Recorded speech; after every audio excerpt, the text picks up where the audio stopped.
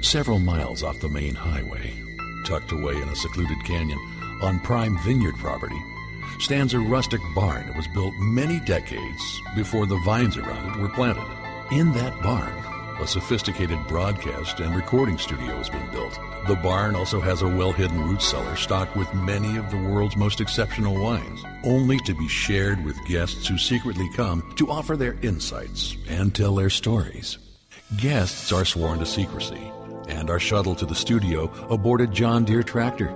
Those who cannot make the journey in person are interviewed by satellite hookup, and sometimes the crew simply sneaks away with microphones in hand and interviews guests in barrel rooms, wine cellars, and other magical places.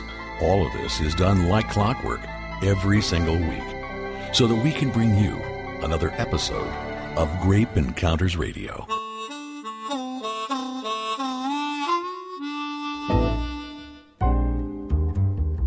Peel me a grape, crush me some ice, skin me a peach, save the fuzz for my pillow. And it is time for your weekly Grape Encounter. I am your wine captain, David Wilson here. Today's show, I think, has a theme. I didn't actually intend it to, but the theme would be women who write about wine.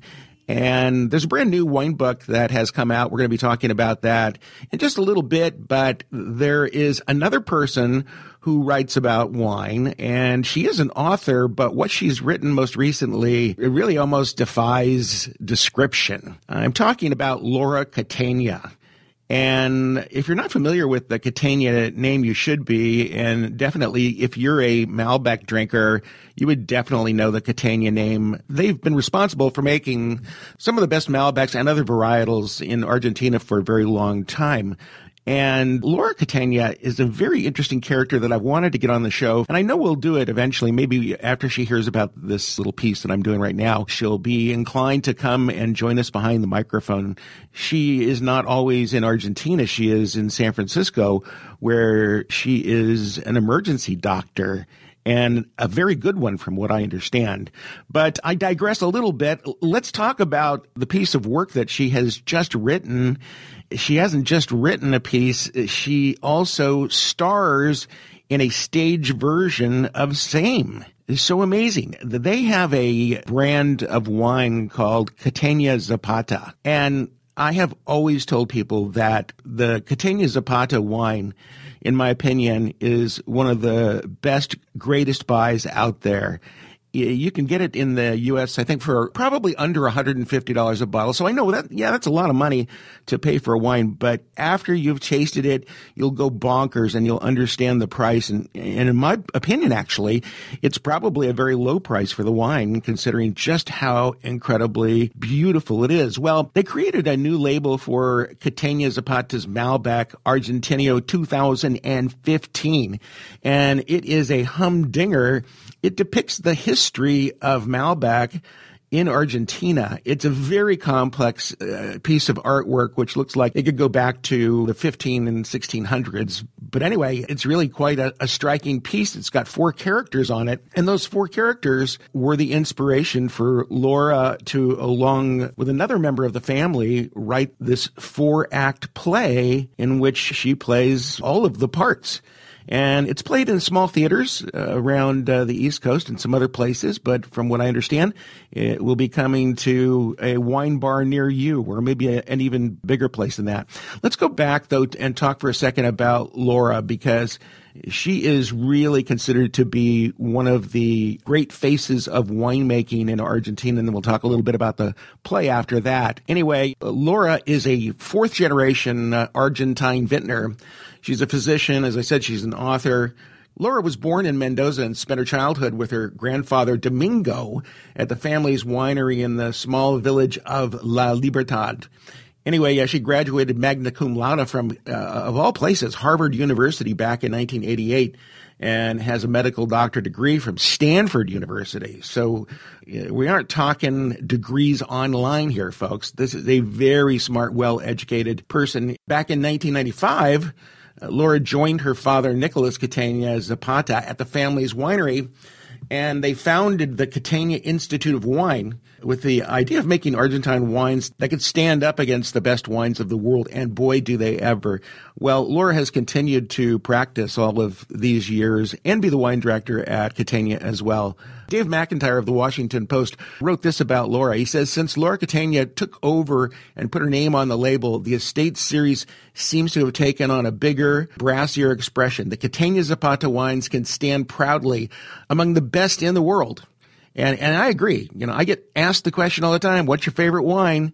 And there's a lot of wines to choose from when somebody throws that question at me. But I still think that one of the grandest, most explosive experiences that I ever had was with the Catena Zapata wine. Well, all right, let's go on with the show here for a second. And I mean, not my show, but with the play. Well, it all began with the label, and according to Dr. Catena, for the most part, labels are just marketing tools designed to quickly catch the eye from a store shelf, she says. But we had a different idea.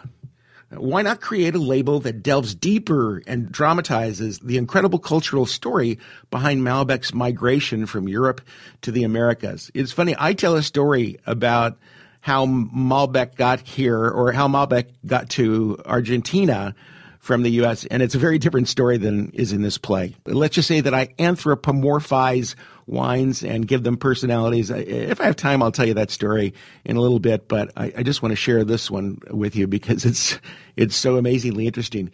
Anyway, took them about a year to create the original artwork for the Zapata Malbec. It's a collectible release, which probably makes it even more expensive and valuable. But anyway, the label artwork also inspired Dr. Catena to create this 4-act play with 4 allegorical female figures. And she did that in conjunction with her brother-in-law, who is playwright Gustavo Ballejo. And in the performance, Dr. Catena herself brings the 4 figures from the label to life. The theatrical piece debuted on May 7th to an audience of trade and media at Balvanera, which is an Argentine restaurant in New York's Lower East Side. And then a second performance took place during the Nantucket Wine and Food Festival, which I wanted to go to and couldn't get there.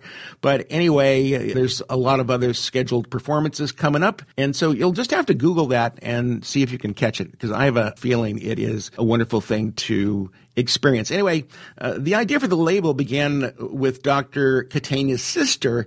Now, she's a historian, Adrianna Catena. I mean, this is a no-slouch family here, folks. There are playwrights in the family and historians in the family and the greatest winemakers in the world in the family and doctors. And yeah, this is a serious family. But anyway, the idea came from Adrianna Catena. She says the story of wine has almost always been told from a male perspective, and we decided that it was time to honor the women who were intrinsic in Malbec's travel from Europe to the Americas. And frankly, I don't know that story. Anyway, Dr. Catena says, as we dove into our research, we were amazed by the stories. They were funny, dramatic, and sometimes tragic. I was inspired to write the play. Anyway, for her performance, Dr. Catena fleshed out the roles of all 4 of the characters depicted on the label, which include Eleanor of Aquitaine, the 12th century monarch and Malbec's first champion. The character Madame Phylloxera, which was not a real person, but a disease that wiped out almost everything in Europe. She describes Madame Phylloxera as the voracious female aphid that was the scourge of Bordeaux in the 1850s. Also in the play, the Italian immigrant Ana Mosceta, who is Catena's own great-grandmother and represents those who brought the first Malbec cuttings to the Americas. And finally, Adrianna Catena, who was at the side of her father, Nicolás Catena, as he established the grape variety as a treasure of the New World. The label, by the way, just took top honors at the Drinks Business Award, which is a very prestigious award to receive for a label, so you got to check it out. Anyway, I'm not going to tell you any more to spoil the play for you. I think what our next step should be is to get Dr. Laura in here. No, not that Dr. Laura. Dr. Laura Catena in here. And let's see if we can get a complete rundown of the story. And what I'll probably do is tell you my story about the evolution of Malbec, and you can compare it to hers, and you'll see, well, I'm just full of it. Okay. All right, we're going to move on, but this is something worth looking out for, and I'm going to see if I can find a video of this play on stage, and maybe I can share that with you as well. But I thought it was a fun story and glad to share it here now. All right, we're going to move on in just a second here. There's a brand spanking new book out. It's a really an entry-level book, I would say, but it is designed to help people who are finding themselves falling in love with wine, to give them the basics that might not be the basics that you're going to find in a typical wine class or in some other kind of wine book. It'll be really interesting to talk to the author and see why she wrote what she wrote. That's coming up next. It is The Wine Lover's Apprentice. Coming up next on Grape Encounters. No good story about wine deserves to be bottled up. Committed to uncorking a new wine story every day is your host, David Wilson, right after this.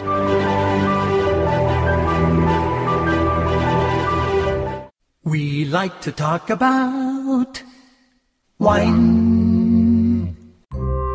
In Greek mythology, we learn the mysterious connection between walnuts and wine.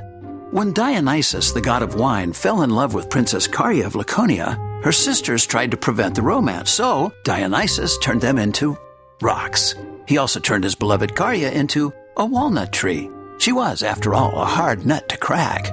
At mmorganics.com in Paso Robles, California, Walnuts and Wine is the ultimate love story. You'll flip over their 100% organic port-style dessert wines and organic heirloom walnut products, including sprouted snacking walnuts in 5 awesome flavors, irresistible raw organic walnut butter, free trade chocolate-covered walnuts, and for bakers, MM Organics produces 100% gluten-free walnut flour, estate walnut oil, and of course, their crazy delicious raw walnuts. Get all their products online at mmorganics.com. That's mmorganics.com.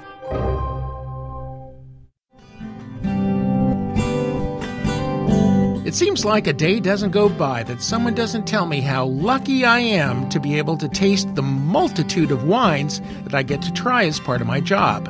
And while that certainly is true, what is also true is that a great number of wines that I do taste just don't cut it. That's why it gives me so much pleasure to tell you about the wines from Peak Ranch, made in the Santa Ynez Valley on the central coast of California. As exciting as these wines are, I'm especially proud of the fact that they're produced by my oldest friend of all time, John Wagner, along with his charming wife, Jill. John was always the smartest kid in school, and I was always just a tad bit jealous of his determination to be the best. So when I found out that he was the producer of these utterly fantastic wines, I wasn't the least bit surprised. From their remarkably elegant Pinots to their perfectly balanced Chardonnay and luscious Syrahs, it's no surprise that the wines produced at Peak Ranch are simply as good as it gets, and they have the scores to prove it.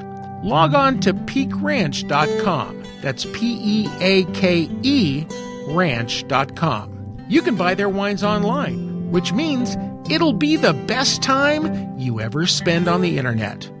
Go to peakranch.com.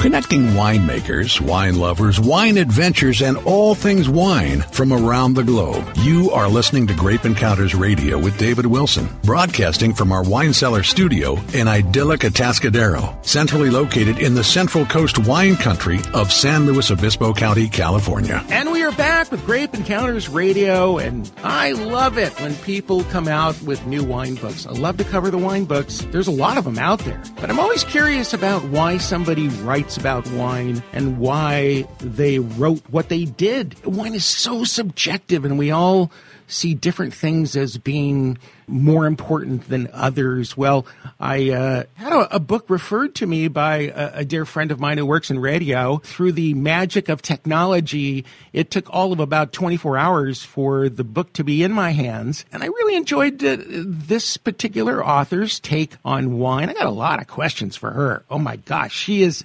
sitting in the hot seat right now. It's Kathleen Bershad. The book is The Wine Lover's Apprentice. Words of wisdom for would-be enophiles. Say that 10 times fast. And Kathleen, welcome to the show. Thank you, David. I'm so delighted to be here. Well, I'm delighted to have you. Had a lot of fun going through the book. So let's talk about your background, how you got to this particular place in life to decide to become an author. Is this your first book, first of all? The exciting thing is it is my first book, and I had a very circuitous path to the wine industry. I did public relations for a very long time, and food writing was a hobby.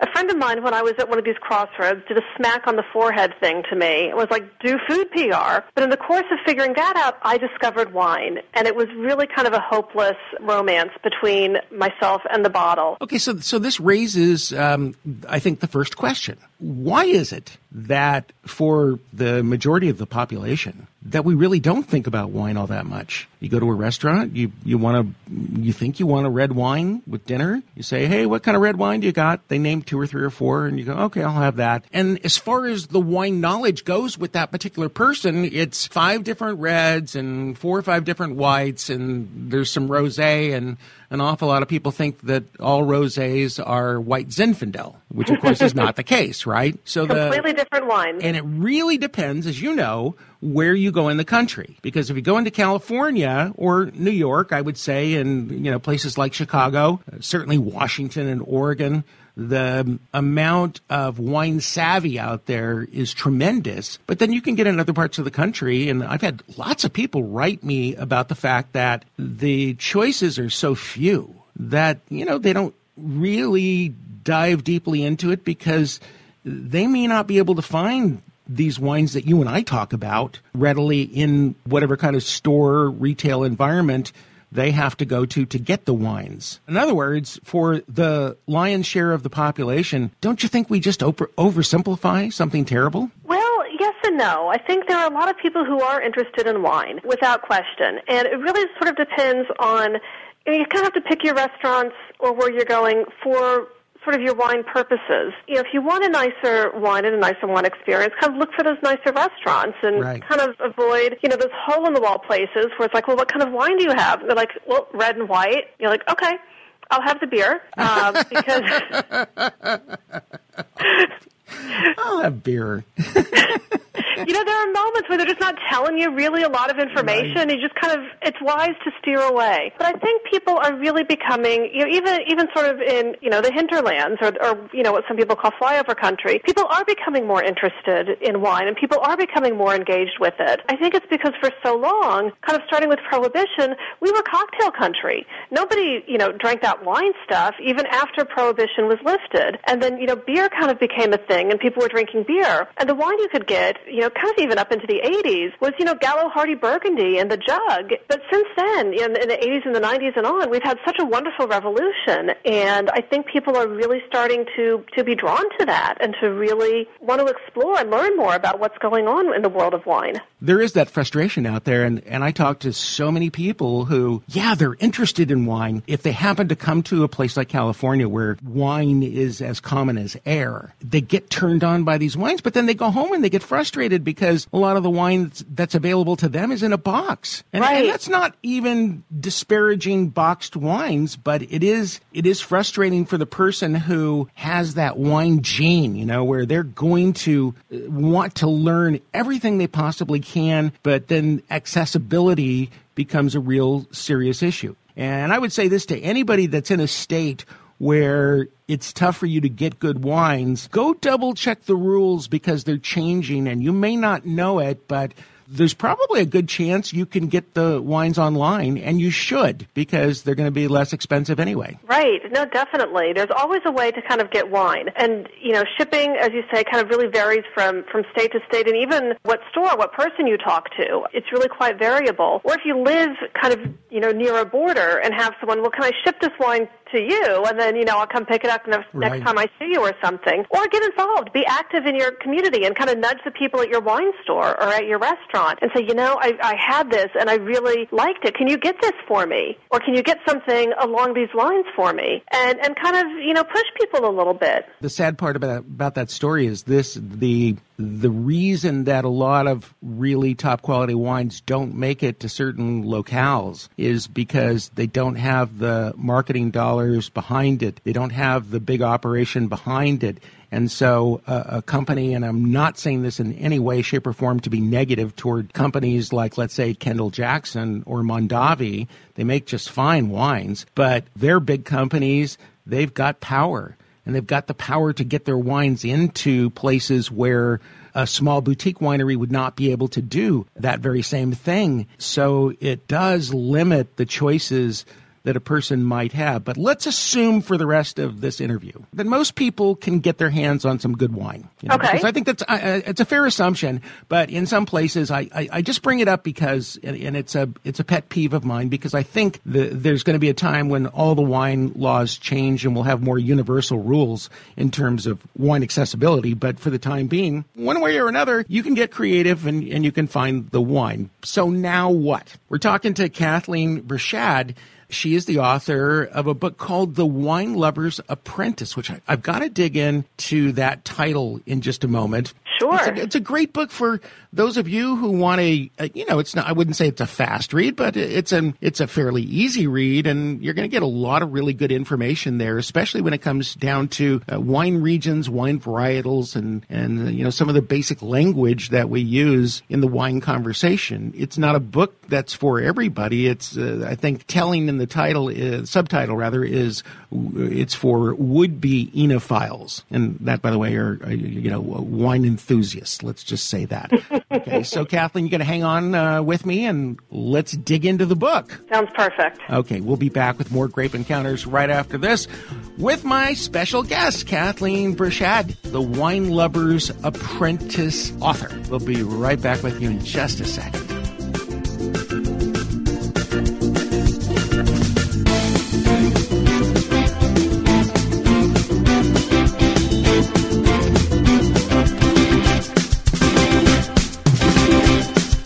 People sometimes say it's the wine talking. Well, everyone knows that wine can't talk.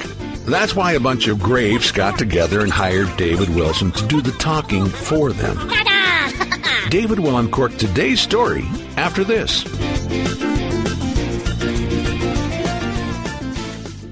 The Central Coast of California is world-renowned for exceptional wines, but it's also one of the most vibrant and alluring travel destinations in America because the wide range of things to see and do here is absolutely astonishing. From stunning beaches to breathtaking hiking trails to world-class dining, artisan craftswork, and so much more, California's Central Coast is addictive.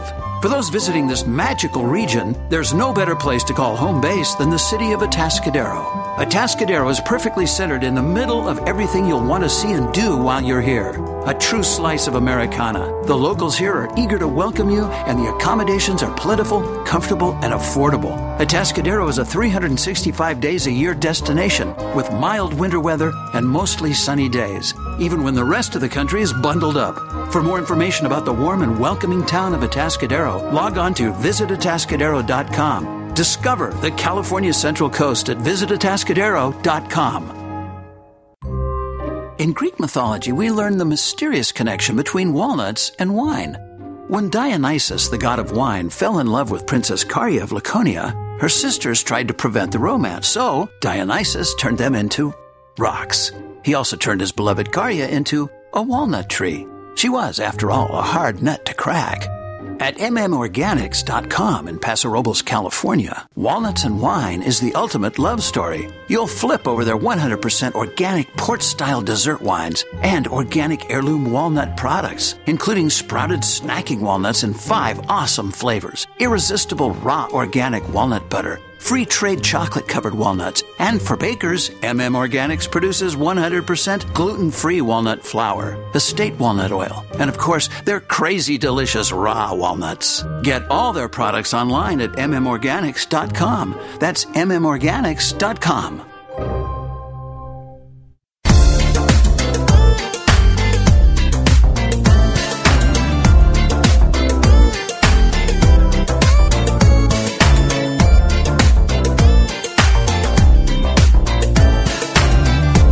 He's setting down the wine glass and picking up the microphone. Here's your Grape Encounters host, David Wilson.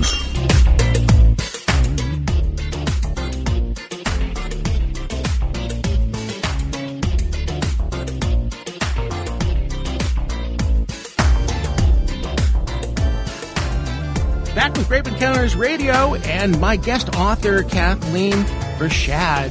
Kathleen, the book came out when? It's brand new, right? The book is brand spanking new. It just came out towards the end of April, and it's gotten such a great reception from people, and I'm so gratified because you write something and you sort of put it out there, and is somebody going to pick it up? And people are, and it's exciting. You know that they're going to read it, and then you want to know what they think once they've even just read it, and you hope for good feedback on that. And it's all been really terrific so far. Well, if they actually read it, it's going to be good feedback because it means they didn't stop at, page 12. So exactly. That's a good thing. Anyway, hey, I failed to mention that this portion of Grape Encounters Radio is brought to you by the wines of Peak Ranch.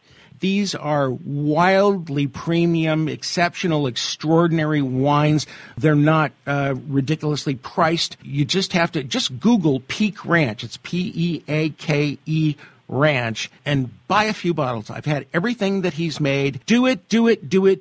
Back to the book. So the book, again, is The Wine Lover's Apprentice. Now, I'm dissecting the title here, Kathleen, because it's The Wine Lover's, and that's R''S, apprentice. Now, an apprentice is somebody who is learning under the tutelage of somebody else. So I'm assuming this apprentice is learning under the guidance of the wine lover, and I'm thinking that must be you. Is that right? Yes.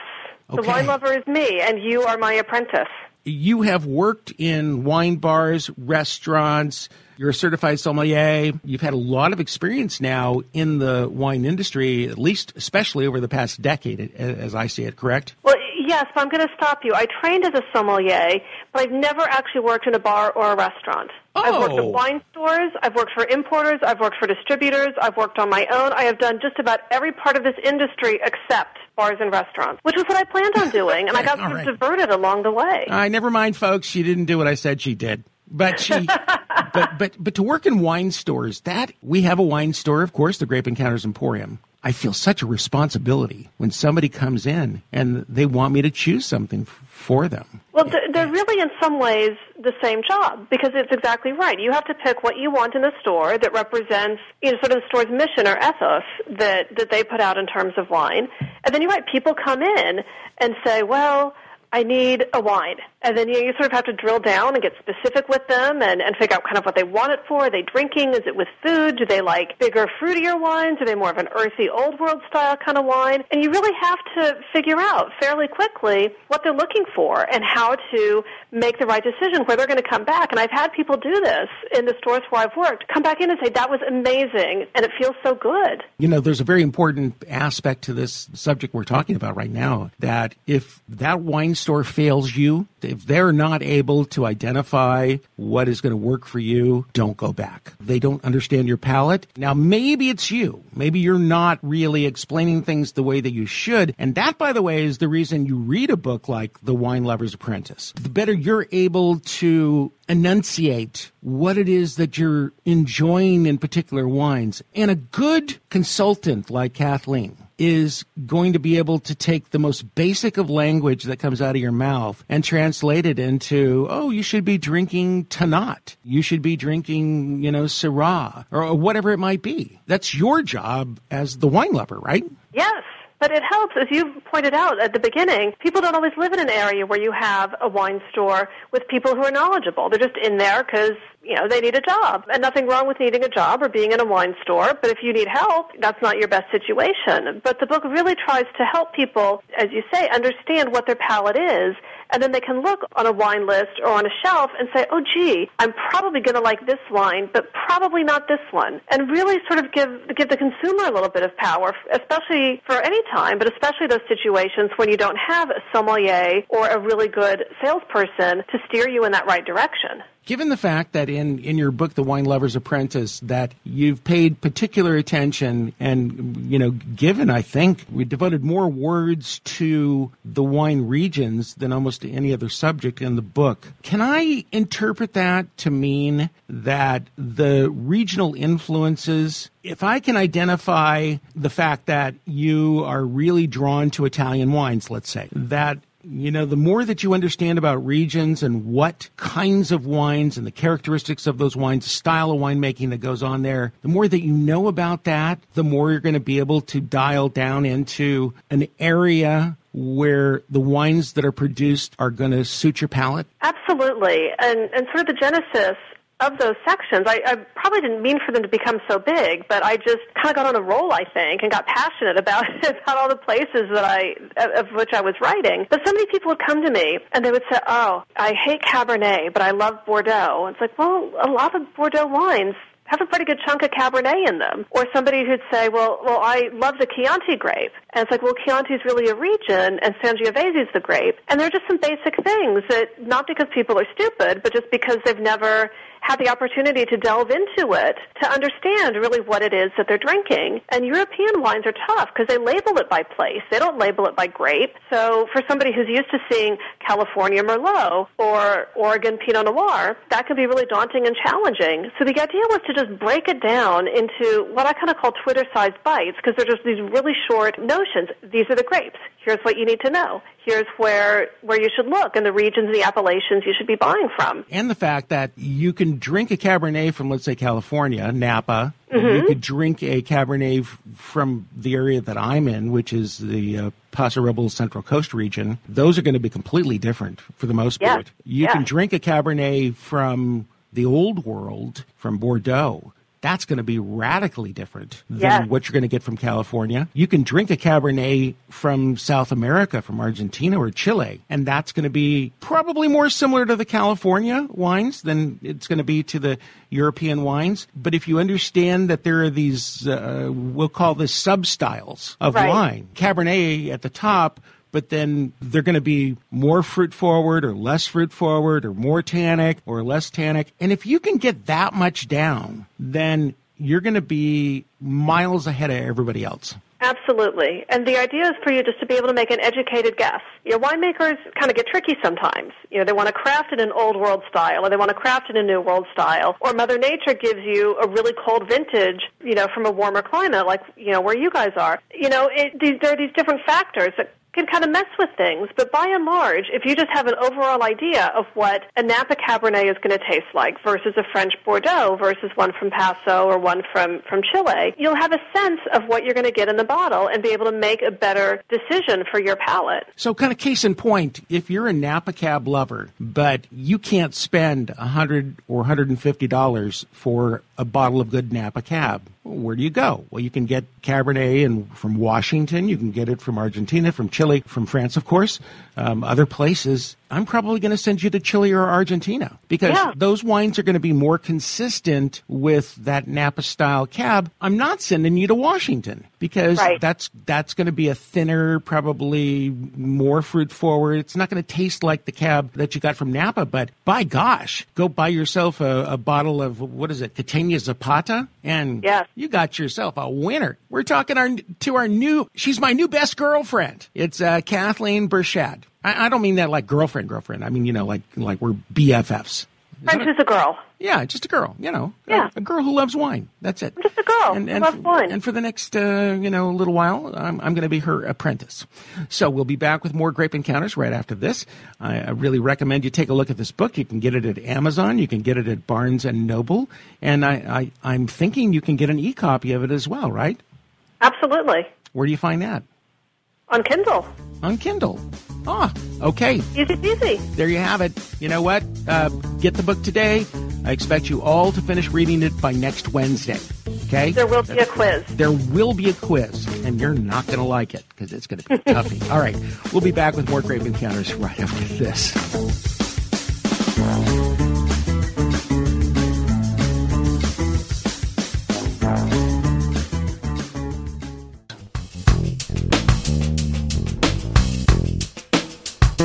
It seems like a day doesn't go by that someone doesn't tell me how lucky I am to be able to taste the multitude of wines that I get to try as part of my job. And while that certainly is true, what is also true is that a great number of wines that I do taste just don't cut it. That's why it gives me so much pleasure to tell you about the wines from Peak Ranch, made in the Santa Ynez Valley on the central coast of California. As exciting as these wines are, I'm especially proud of the fact that they're produced by my oldest friend of all time, John Wagner. John was always the smartest kid in school, and I was always just a tad bit jealous of his determination to be the best. From their remarkably elegant Pinots to their perfectly balanced Chardonnay and luscious Syrahs, the wines produced at Peak Ranch are simply as good as it gets. Log on to peakranch.com. That's Peake ranch.com.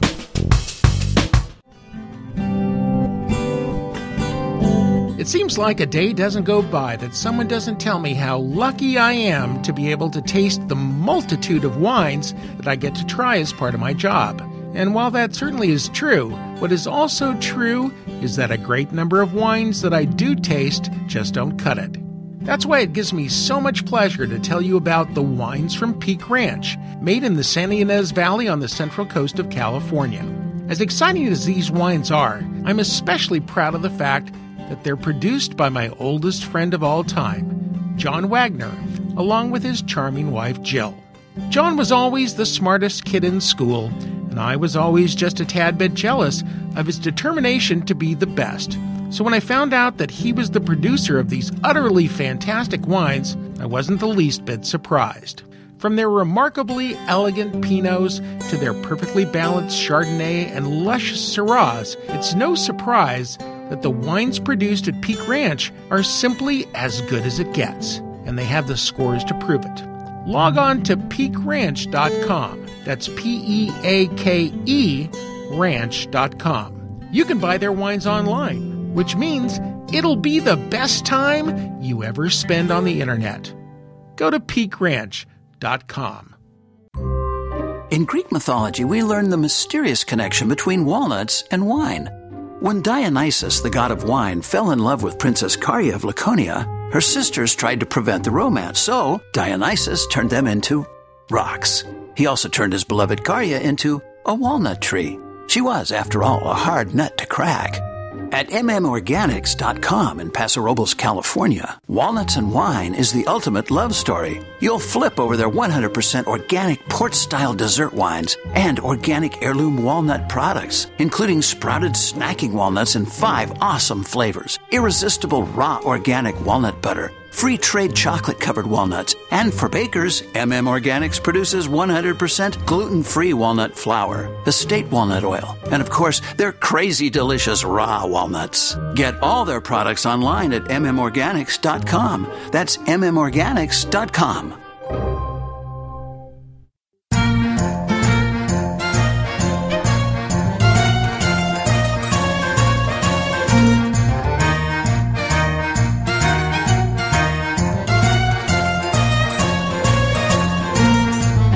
Connecting winemakers, wine lovers, wine adventures, and all things wine from around the globe. You are listening to Grape Encounters Radio with David Wilson. You know, gang, there are certain guests that you get on the show that you wish you had like 10 hours to talk to because they are so rich with information. That would describe today's guest, Kathleen Bershad. She is the author of The Wine Lover's Apprentice, Words of Wisdom for Would-Be Enophiles. Enophile, that's you, if you're interested in wine. It's a really super complicated subject, and when you consider the fact that there are more ingredients in a glass of wine than there is in human blood, you can understand why some people want to dig down very, very deep to try to understand it. I, for one, am a big believer in, trying to master the information that's really going to help you, and unless you are dead set on being a geek. Learn as much as you need to learn to be happy. That's a good philosophy. That sums it up so beautifully. Although you consider yourself a wine geek, do you not? I do consider myself a wine geek, but I've never gone down the path that you're describing. It always sort of startles me to realize that to get a master's of wine takes longer for most people than it does to learn how to become a surgeon, which I find a little disturbing in some regards. So the book is really designed to kick it down a notch, and for people who are want to get interested but are maybe a little bit intimidated or don't have the time to study at these in-depth levels, it gives just such a good, solid, entry-level foundation. There is a plethora of material that is written for entry-level wine enthusiasts. What do you think is different about what you're doing, how you're approaching it, that would make somebody want to read your book as opposed to Wine 101 or Wine for Dummies or, any of those things? Well, what I really felt was missing was that high-level kind of look that gives you enough detail but without bogging you down. Also that you can kind of go in,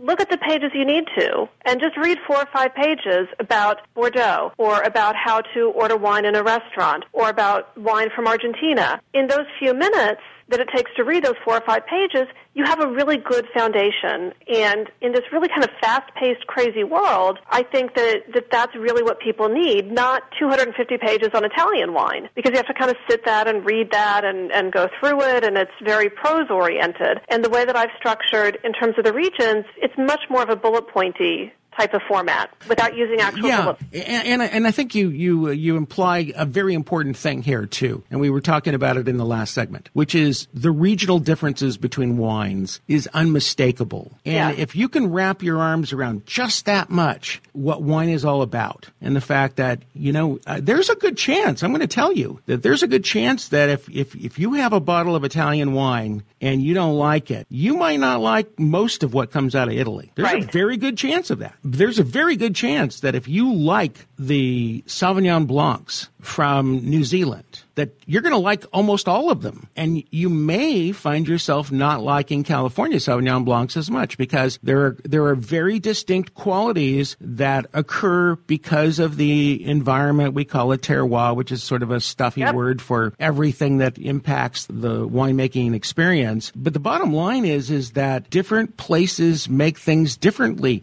But it's finding the wines that kind of fit your palate, that fit your style.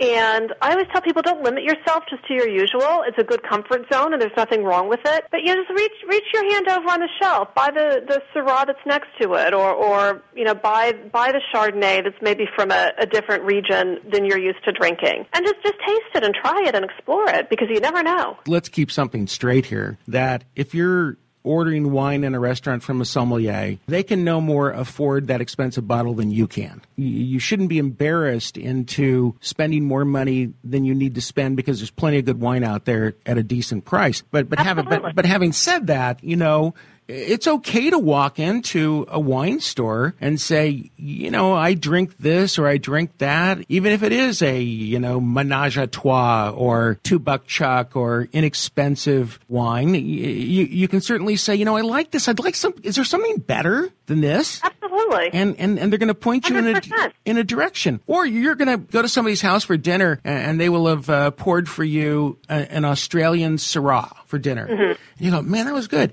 Write that down. Go into the wine shop and say, I thought this was really good. Yeah. They're going to be able to point you in the right direction. Or even better, snap a picture on your phone. I cannot tell you how many people tell me, I had an amazing wine and I can't remember the name and I didn't take a picture. So you are offering very sound advice. But bear in mind this, that if you go into a big retail shop and they've got cases stacked to the ceiling of a particular wine, I'm probably not going to recommend that you buy that wine because it's a wine that's being blown out. But if it's a small boutique winery, a lot of times, they don't have the marketing to be able to sell their wines at the price that they're worth. So they at some point are going to unload those wines. And if you can score some of those wines, it's going to be wonderful. But in the world of Google and all of these wonderful wine apps that are out there and so many people posting so much information on wine, do your homework. If you're standing there and you see a 20-case high stack of wine, put it in your phone. And you might be surprised. It might come up and say, this is a, 83-point wine. Yuck, don't drink that. But it also might say, the winery got in a lot of trouble. They made too much wine in 2017 and they've got to dump it. There's some great buys out there. Buy it. It's like anything else. All right, Kathleen. Gosh, I hate to say goodbye to you. We've had I do too. This has been so much fun, David. I really appreciate your time and your support of the book and having this fun conversation with you. It's been really delightful. All right, to find the book, once again, you're going to find the book at Amazon.com, Barnes & Noble. You're going to find it online at Kindle. Yep, it's on Kindle. And for anybody in Oregon, Powell's has it as well. So, I think for all you West Coasters out there, it's a nice, pleasant read, and you've got a nice, warm style of writing and a nice, warm sense of humor, and a delightful book. Pick it up. Thank you. This is a book you've been so delightful too, David. That's what my mom says. She says the apple doesn't fall far from the tree. All right. She sounds like a smart lady. All right. Thanks, Kathleen. So nice to have you. That's going to do it for Grape Encounters today. Couldn't have asked for a better guest today than Kathleen Bershad. Again, the book is The Wine Lover's Apprentice. And it's just a nice read. This is the book for the person who's just getting in there and wants to learn more, right? Absolutely. That'll do it for Grape Encounters this week. We will be back here, same station next week, sitting in the same chair, but I'm going to be drinking something different next week. We'll see you. Bye-bye.